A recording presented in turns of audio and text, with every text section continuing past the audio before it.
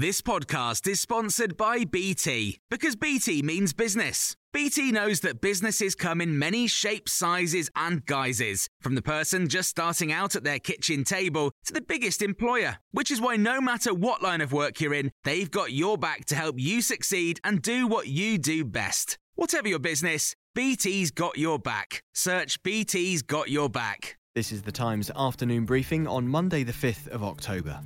Donald Trump has been accused of astounding irresponsibility for getting into a vehicle with members of his security detail whilst infected with coronavirus.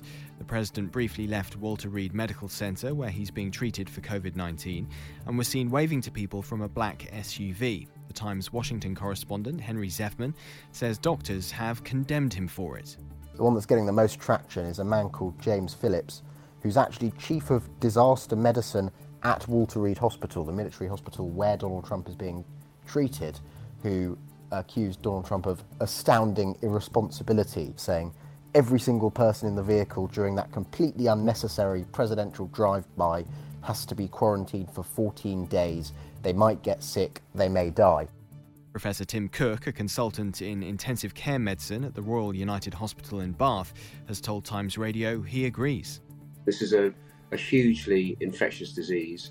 We know that patients are infectious probably for a couple of days before they get symptoms, and then for up to 2 weeks after that, but principally for the first 5 days.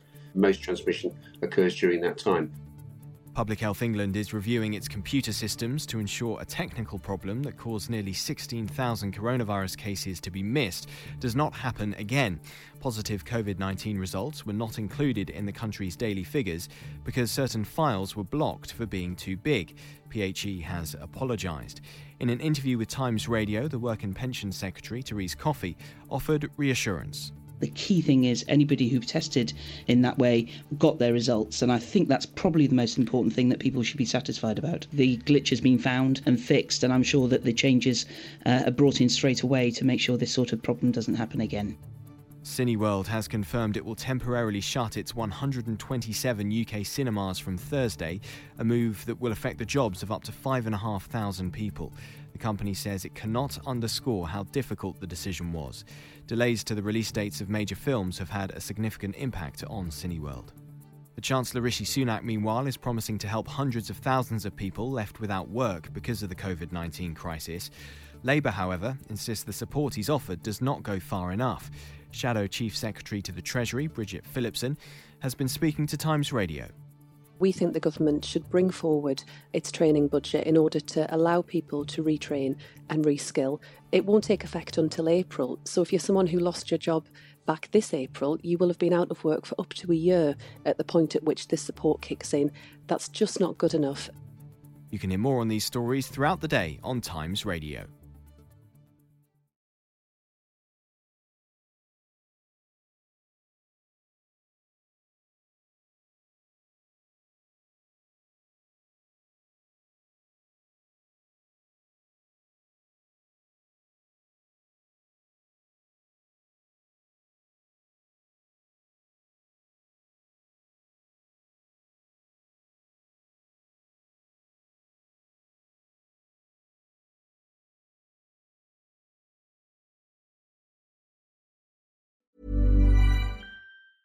At Airbus, we're at the forefront of new technology. We're redefining the aerospace industry by using disruptive technologies and new energies to reduce our environmental impact. Okay, thank you very much. We're bringing the world together, collaborating, and acting on climate change. At Airbus, we're pioneering sustainable aerospace for a safe and united world. Learn more at airbus.com.